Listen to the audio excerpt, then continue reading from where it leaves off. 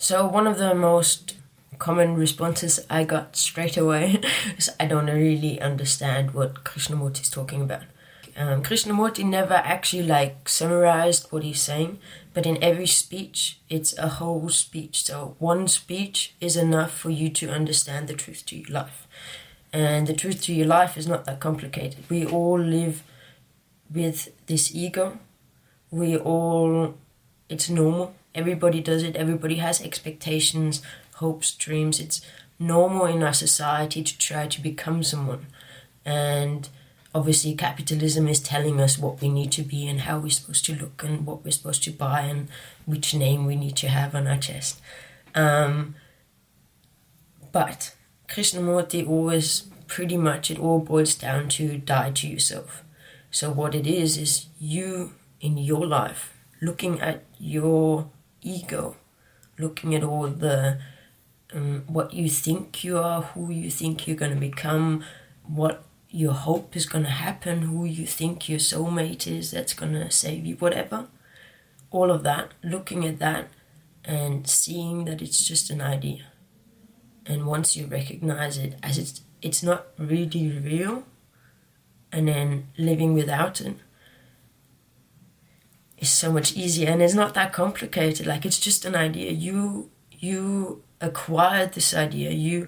It slowly grows. Your ego has never been fixed. If you think of how you thought of yourself as a 2-year-old, no, not 2-year-old, say 10-year-old, and how you think of yourself now, you think that it was a constant throughout time, but obviously it changes. We just live with it so closely that we don't notice the changes, and we think it's real.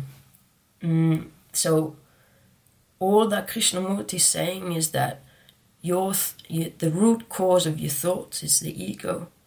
Die to yourself. So look at that ego, really look at it. For me it was, my mother didn't love me, I was sexually abused as a child. I needed to look at that. I needed to go into that and go well, how has that changed me? How did that affect my ego? And should it have?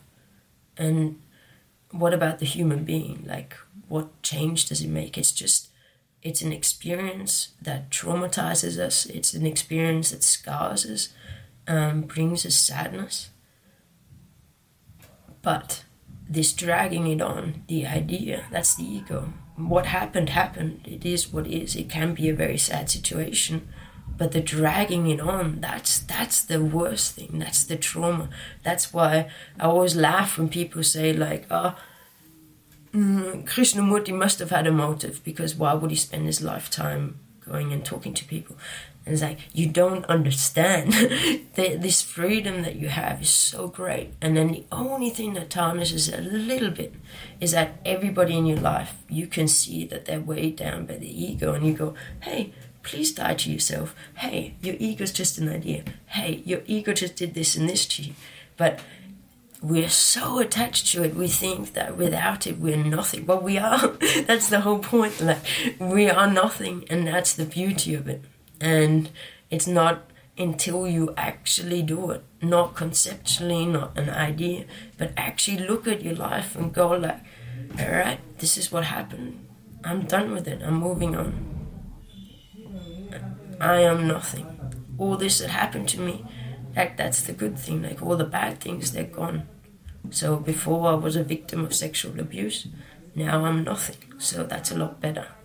And the little things that my ego thought it was, that I thought would make me great, they're so petty, little, they don't even make any difference in the grand scheme of things. Because the suffering, that's the problem. That's the thing that I suppose motivates me. Motivate is not the right word. All I want is for you to feel the same release, the same salvation, the same joy and happiness in the present moment. If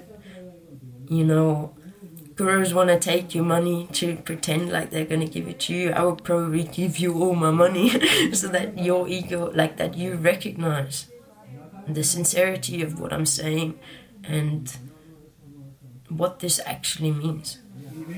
Because people just say, oh yeah, so you're nothing, yeah, but whatever. I was like, no, like as soon as I hear that, I go like, yes, nothing. This is all, like as soon as you can accept that, your suffering is over. What can be sweeter than that? So, thank you very much for listening, and please keep sending me the comments. Thank you so much for the response. The more, question the teacher, the more, nudge me, like tell me exactly what's going on, and I'll try and address it as best I can. And hopefully you'll join me soon on the happier side of life. Sorry for my neighbors. I do live in Barcelona at the moment. This is standard. Thank you very much. Talk to you soon.